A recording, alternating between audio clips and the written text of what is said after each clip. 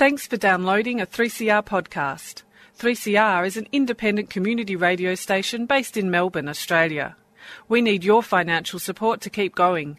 Go to www.3cr.org.au for more information and to donate online. Now stay tuned for your 3CR podcast. But you also had people that were very fine people on both sides. And the aliens with mind meld and give them the technology. They're bad aliens. So are you surprised the Nazis were influenced by demons? No, if demons are real, I would definitely think they'd be on the side of the Nazis. Yeah. McDonald's is connected to the Clintons. They chop up the bodies and put them into the sausage and hamburgers. People are being cannibalized. Look it up. And I'm watching CNN talk about this as violent white nationalist protests. We have done everything in our power to keep this peaceful, you know? It's Pepe has become kind of a symbol.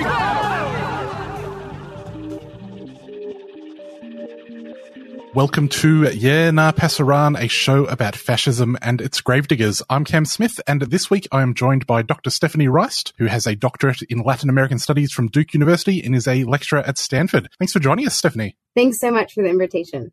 We last spoke to you back in March of 2020. I had a listen back, and it's sort of bizarre to hear it's essentially a different world. COVID had just started. And one of my first questions was, are we worried that people like Bolsonaro might use COVID to clamp down on civil liberties? It turned out to be the exact opposite case. The other thing about those very early days of COVID is at the time, Bolsonaro was sort of single-handedly spreading COVID around Brazil, it seemed. I guess what we know of Bolsonaro's actions throughout the pandemic is that as well as single-handedly spreading it, he also seems to take up, a huge amount of the infection numbers, just constantly getting it over and over again. Could you take our listeners through how Bolsonaro responded to the pandemic, and did it have any effect on this recent election result? So I was in Brazil through June 2021, so kind of the height of the pandemic. And the initial reaction of Bolsonaro and throughout was kind of just complete disinterest. He frequently called it a little flu.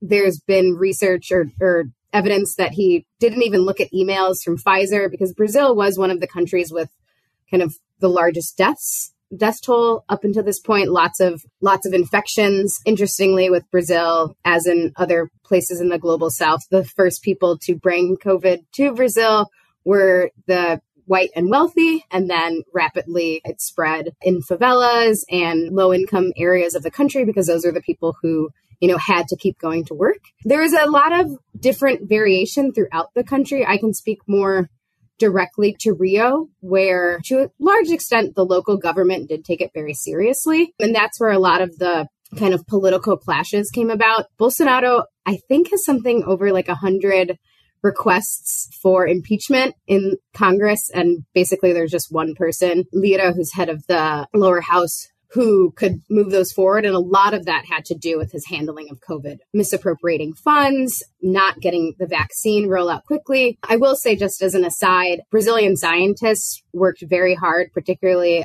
Fiocruz in Rio and the health kind of research center in Sao Paulo.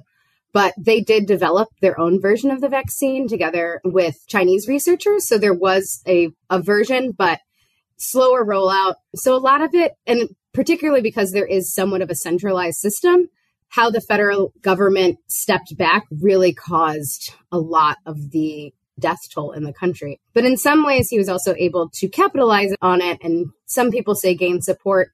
He took kind of the lingering aspects of Bolsa Familia. This is actually pushed through by like left and center people in Congress to have some sort of payouts to people during the pandemic because so many people could not work. And I think initially Bolsonaro wanted it to be like 200 reais, which is maybe about like $40 US. And they got it up to 600. But because people saw it, or in Bolsonaro's camp saw it as him being able to garner some more votes, they did up it to 600. And then he took away a lot of the conditions. Bolsa Familia went to primarily working mothers who had to enroll their children in school. Bolsonaro kind of made it just a general benefit. And more recently, other kind of benefits, which is why we'll talk about this later, but a lot of the truck drivers have supported him because he also kind of subsidized gasoline purchases. So I think politically, in terms of the allies that he was able to maintain, it hurt him greatly. And that's actually why we haven't really seen, although that's changing a little bit right now, we haven't really seen that much of political allies kind of backing his calls of that there was voter fraud and things like, or not voter fraud, but election fraud, or that the election was stolen, because it would be hard for individuals to kind of fraud the Brazilian system, but that the vote itself was stolen, because he lost a lot of political will due to the pandemic. I think a lot of people saw just his utter incompetence, including the media, the business community, people who initially backed him and kind of have now, perhaps somewhat reluctantly, but kind of called on people to vote for Lula because of just his disastrous handling of the pandemic, both as just an individual who contracted it so many times, but also as, you know, as the president of Brazil. One of the other things we discussed last time was that, Bolsonaro's election sort of came on the back of this economic crisis. And there was also a large, wide-ranging corruption scandal in Brazil that took in PT, Lula's party. Mm-hmm. How did Bolsonaro's fight against corruption go after he took power? Oh, great question. I mean, he basically dissolved the team that was in charge of Lava Jato. Backing up a little bit, the judge, Sergio Moro, who kind of put the nail in the coffin of Lula in 2008 so that he couldn't run, imprisoned him for 9 years because of a condo that he never owned, and kind of just general this idea that Lula was the head of this massive corrupt machine known as the Workers' Party. He was kind of the head, the figurehead of Lava Jato, of the Operation Car Wash. And Sergio Moro, as a reward for putting Lula in prison, was Bolsonaro's Minister of Security. But they had a little bit of infighting, mostly around the federal police and kind of the amount of jurisdiction that they had to pursue certain charges, particularly related to Bolsonaro's family. So that was a little bit of a fallout between them, and Sergio Moro did end up stepping down from his position, although they have since kind of reunited politically and ideologically. But by and large, I mean, the Bolsonaro family has, I can't remember the number now, but several houses, most of which have been bought with cash. His family is tied to numerous kind of, not small scale, but kind of more local Rio money laundering things. It's called rachadinha. So basically you hire someone to be if you're an elected official, you hire someone to be in your team, but that money is just kicked back to you. The head of this was Queiroz, who also has some ties to militias. So there's all these questions around, Bolsonaro's ties to kind of, I don't want to say lower level, actually like mass criminal organized crime connections, particularly Rio's militias. But then there's also just been, since I think late 2021, Folha's done a lot of investigations into what's known as the Orçamento Secreto, which is kind of the secret budget. So essentially, because of how the Brazilian legislature is set up, it's kind of more parliamentarian at the legislative level, but then they elect a president. So it's really hard to pass laws because there's like 20-something parties. The center is kind of it's not an ideological center. It's more of a rent-seeking center of families that have been in politics for years, or just kind of these political machines. But it's very hard to get them on board. I would say, by and large, they're right-leaning, but not as ideologically driven as Bolsonaro. They're more just about sustaining their local power. But because Bolsonaro had so many kind of impeachment calls against him and just was losing a lot of political will, he was using this secret budget to basically, it's kind of odd there's a legality question that I can't really answer because I'm not a Brazilian law scholar and it's kind of intentionally complex, but there's a loophole that allows for direct payments to people in the legislature to implement plans, but it's been on the scale of billions of reais going directly to different legislatures, some, who represent really small areas, and they're purchasing 4 or 5 garbage trucks for a town that wouldn't need it at all. saying they're investing in health clinics and it goes to someone's cousin, right? Kind of typical graph. But this Orçamento Secreto has kind of been the big question around how Bolsonaro has been able to sustain himself politically, but also how all of his promises to wipe out corruption were meaningless. And we can see that much of the media and elite-driven conversation around corruption was really about PT and its project, working class politics, right? Politics that helped the working class and indigenous people and Black people, particularly around access to higher education and access to territory. That's a big question with Bolsonaro. There's been a lot of violence in the Amazon, particularly invading indigenous territories.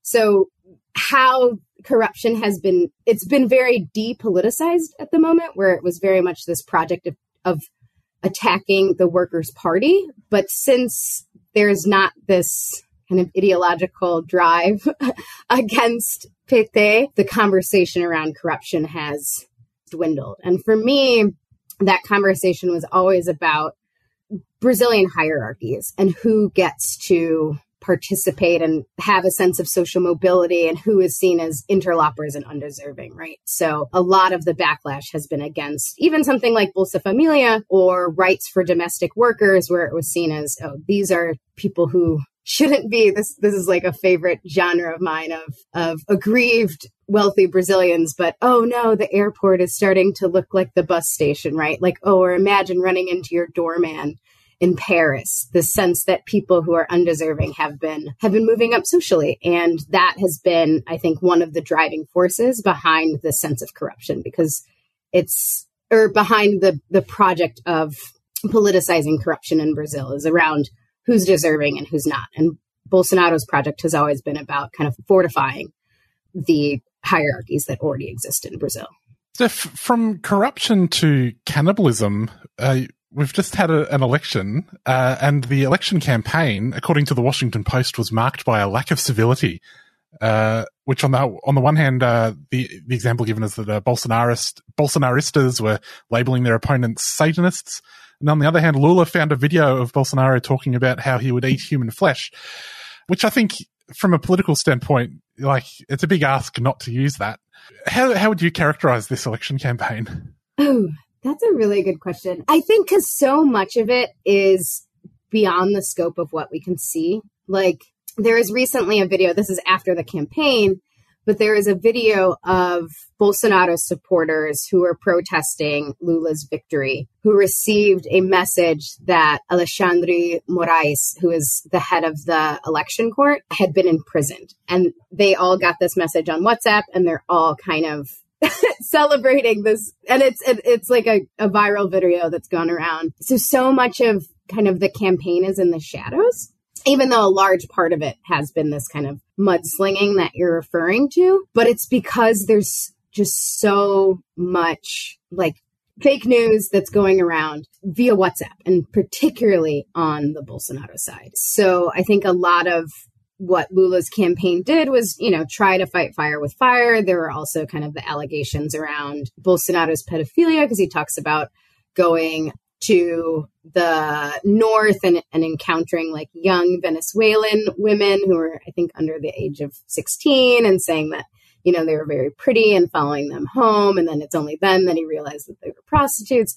So there was, from Lula's camp, kind of an attempt to show who Bolsonaro, the types of things that he says and what that means for his attacks against Lula, saying he's a Satanist, right? Because a huge part of Bolsonaro's supporters are evangelical. Brazil historically has been Catholic, but I think now the evangelical population's about 30%, most of whom vote for Bolsonaro. There's been a lot of videos also of, pastors pressuring their congregations to vote for Bolsonaro. That's another site where this fake news and false information spreads. And then just another thing is that the media doesn't necessarily support Lula. They're just kind of angry with Bolsonaro, right? So even though this time there wasn't so much of the, oh, this is a hard choice between two extremes, you could definitely see that there was a reluctance around mobilizing people to vote for Lula. It was just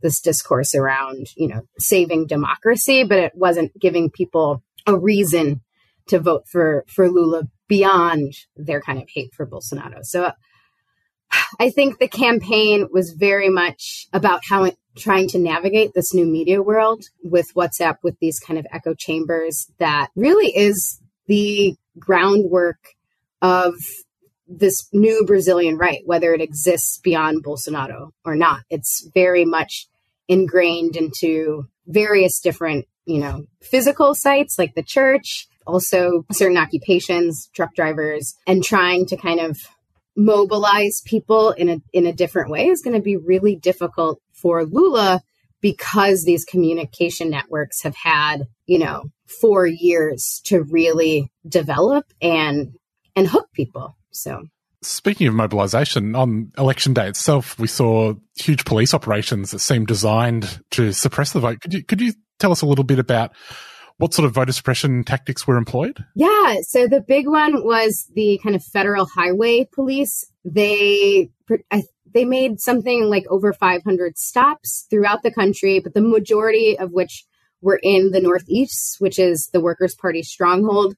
So basically they were putting up blitzes or, stopping buses that were believed to be taking people from kind of more rural areas to their voting stations. It also happened in big cities. The bridge, I know Rio well, so the bridge from Rio to Niterói overwhelmingly voted for Lula, whereas Rio actually voted for Bolsonaro. But that bridge also had these police checkpoints. So it was really about slowing people down from being able to vote. And Bolsonaro has recently kind of come out and said that one of the ways that he thinks that there was fraud is that a lot of local municipalities had free public bus and transportation on election day. So he's upset that people were able to vote. The head of the highway police the night before had even posted on Instagram and told people to vote for Bolsonaro. So there is a sense that there was collusion, although the election court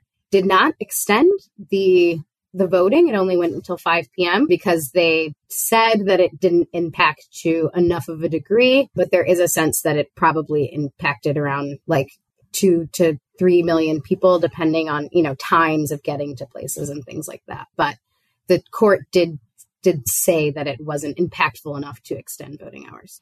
Despite all that, Lula managed to scrape out a win. What do you think was the reason for that? Why did Lula manage to win this election? That's a really great question. There's been a lot of kind of geographic analyses around that. So like I said before, the Workers' Party stronghold is in the Northeast. So that would be states like Bahia, although Lula did not win Pernambuco. But in the Northeast, PT, if you look at a map, it went completely red. But that was also in the first round at the beginning of October, where Lula won by about a little bit around 5%. But there were also some other candidates. Tabechi got about 4% and Ciro Gomes got 3%. Interestingly, they don't think that a lot of those people migrated to Lula. A fair amount of them actually probably went to Bolsonaro or were what people call like embarrassed Bolsonaro voters, like they did not want to admit to it the first time. A lot of people actually are saying that Sao Paulo was a little bit of the deciding factor. So Bolsonaro tended to win in kind of mid-size, more rural cities, major cities in the South and Southeast. Whereas Lula won in the Northeast and big cities in the Northeast, but the Northeast is more densely populated than, say, the interior, where Bolsonaro has a huge base. So particularly around agribusiness. Bolsonaro won in less densely populated regions. But the reason a lot of people are pointing to Sao Paulo, for example, is it's the only major city where Lula actually won in the Southeast. So it was really that kind of differential that pushed him over and had this, very slim margin. So there's still a lot. Actually, what's nice about Brazil's electronic kind of voting machines is this data comes out pretty quickly, but there's still at the micro level understanding why that might be. In the case of Sao Paulo, I can only really compare to Rio because that's where I'm based. Lula did not win in Rio, which historically has not had a strong PT presence, but Sao Paulo has. And they've had Haddad, who was a mayor recently until in 2016, 2016. So there are ways where Lula was able to make inroads, particularly with working class people in the peripheries of Sao Paulo in ways that didn't happen in cities like Rio, where though there was a switch for more like centrally located, and one would assume people with higher educational attainment in Rio. So places like Copacabana and Laranjeiras voted for Lula, whereas in the past, well, Laranjeiras voted for Haddad. But so there was some shift in these cities, and those margins for Bolsonaro were smaller, where he did win. So I think part of it is there's a little bit of a urban elite in some places who were kind of dissatisfied with Bolsonaro and perhaps even a little bit embarrassed. You can also see that in like votes outside of Brazil. Lula won in other cities in Portugal, like Porto. I actually don't know how he did in the US numerically. I know Lula lost Miami, but won San Francisco and Chicago, but the margins got smaller. But nevertheless, it was a very close race, and it really came down to Sao Paulo, and I would also say Minas Gerais, which is kind of the bellwether state in Brazil, because it's because of its geographic location, it kind of tells us a little bit about everywhere. It's kind of in the center to the southeast, so it has some influence from the more industrialized southeast and south, but its kind of northern region that's closer to the northeast did vote for Lula. So I think it really came down to some disillusionment in places like Sao Paulo especially, and also just the stronghold of the northeast. Coming into the election, there was this fear that if Bolsonaro lost, he would follow the Trumpist blueprint to its conclusion and just refuse to accept the result. He seems to be accepting the result even if he's having a little whinge around the edges about public transport and things. Given that it was so close, why has Bolsonaro not gone fully Trump on this? I think he really just does not have the institutional support.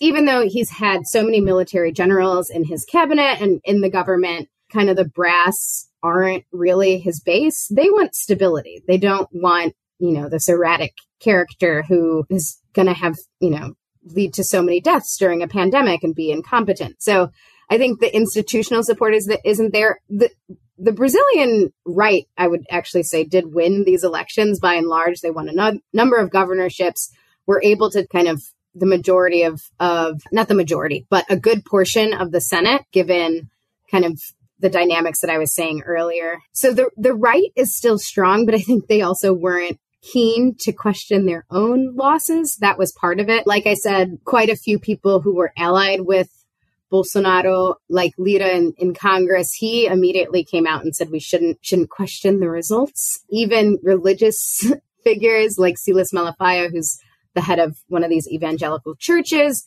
supported the election results, although has recently come out because of all the mobilization with particularly truck drivers and people continuing to block roads throughout Brazil.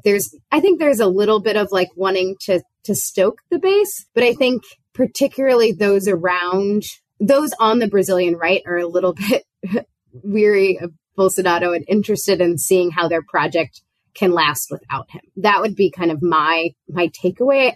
I don't think he has that many true allies. It's more people who were using him out of convenience, particularly because of this secret budget that he was using to kind of dole favor out to Congress. So it's a bit about the party system as well. You mentioned the truck drivers. There have been widespread truck blockades across Brazil. Could you tell us what those are about and how they've been opposed? Yeah. So, I mean, mostly truck drivers and also just regular Bolsonaro supporters have been blocking roads and using that as a means to call for either military intervention or recount. The election court actually tweeted out something kind of funny that was like, oh, you guys are asking for a new election? We've already got the date. It's going to be, October 2026. So there's a sense that politically there's not a lot of support, but people in the streets who support Bolsonaro they're highly mobilized and have a lot of structures in place to get people into the streets and a lot of support from kind of the low-ranking both the military and the police. Like I said before, Bolsonaro's his relationship with the brass is a little bit more questionable. His base has always been, he was in the military, has always been kind of the rank and file, and police are within the military structure. Like if you looked at an organogram of Brazil, the police are part of the military structure. So he's always had that support, and that's been enabling some of these blockades. And then a lot of the mobilization to take those down has been by people like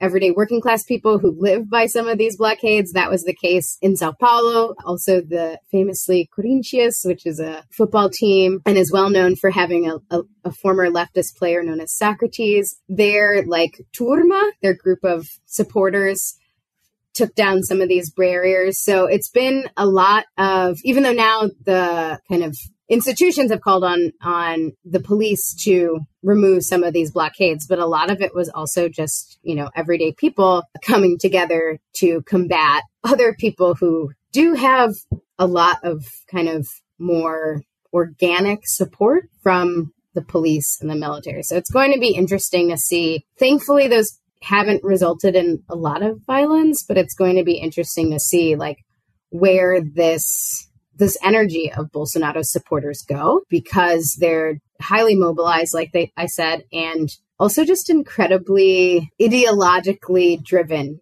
for this cause of supporting Bolsonaro in particular. I don't think they're as concerned with the Brazilian right as politicians may be, as an enduring project. Bolsonaro is Macias, that's his middle name. He's still the myth to a lot of these people. So having him in power is still something that can mobilize the base. And he didn't necessarily dismiss them, right? I think in his non-concession speech, he was saying we shouldn't use the tactics of the left, like blocking roads, because it's bad for the economy, right? So what other tactics he's promoting, who knows? But he's, telling them to stop with a little bit of a wink at the same time. What does it say about the state of the institutional left in Brazil that it's up to football ultras and, ordinary workers to take these things down, and their response is, we'll call the police? I did not mention that both the MST, so the landless workers movement, and the people without homes, without roofs, literally in the translation, they also mobilized. So there are organized factions of the left that did kind of take down some of these blockades as well. I think if we're kind of thinking more about, that depending on how we're thinking about institutions, I think at the moment there's a sense of wanting a return to institutional stability. That was kind of Lula's campaign, right? It was this broad front that, even saw his running mate was from the party that PT has been going against for years. He also had Fernando Henrique Cardoso support him. So I think there is kind of a want for institutional stability from the left, but also, as I said, the right does control a lot of local and state governments already, and that's also been amplified. So it's clear who's in charge. Nobody takes their seat until January 1st.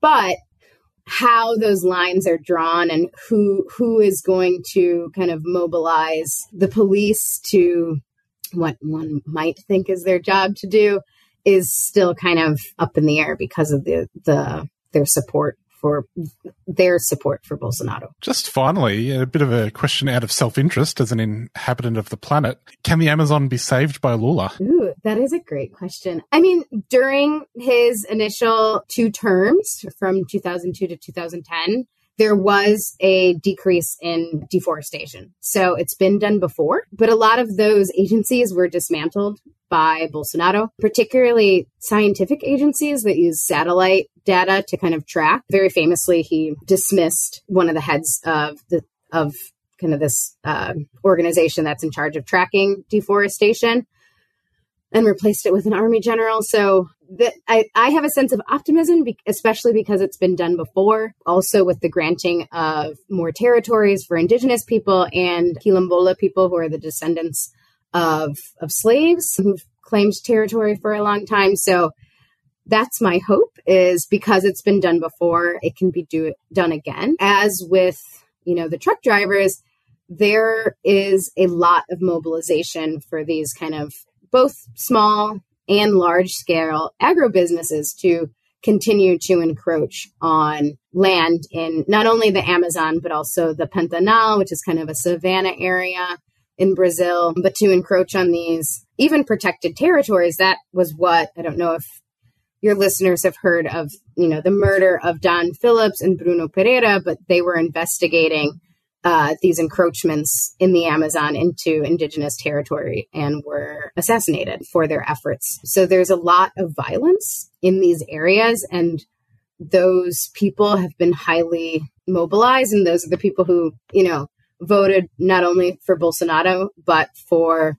local right-wing officials who will, maybe turn the other way. And there is also the question of the role of even the police, again, of different agencies within the police to track these things. So it isn't going to be easy.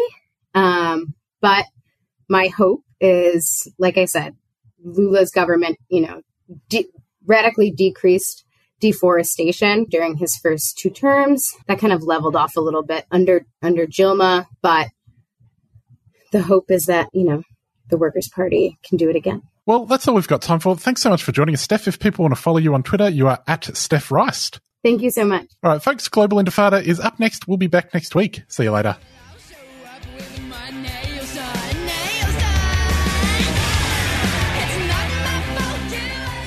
To celebrate International Transgender Awareness Week, 13th to 19th of November, the Trans Pride March Melbourne is on Sunday 13th of November. Trans Pride March Melbourne highlights trans visibility like never before by uplifting voices in our community and continuously passing the mic. Attend the march Sunday 13th of November at 11:30am outside Victorian State Library, Swanston Street, CBD. And for those who can't make it along, 3CR will be broadcasting live from the march from 12 to 4pm. Your favourite Sunday Arvo queer programmers will bring you interviews, speeches and all the action live from the march. Tune into 3CR Digital, stream online at 3cr.org.au or dial into 855am for Trans Pride March Melbourne, Sunday 13th of November.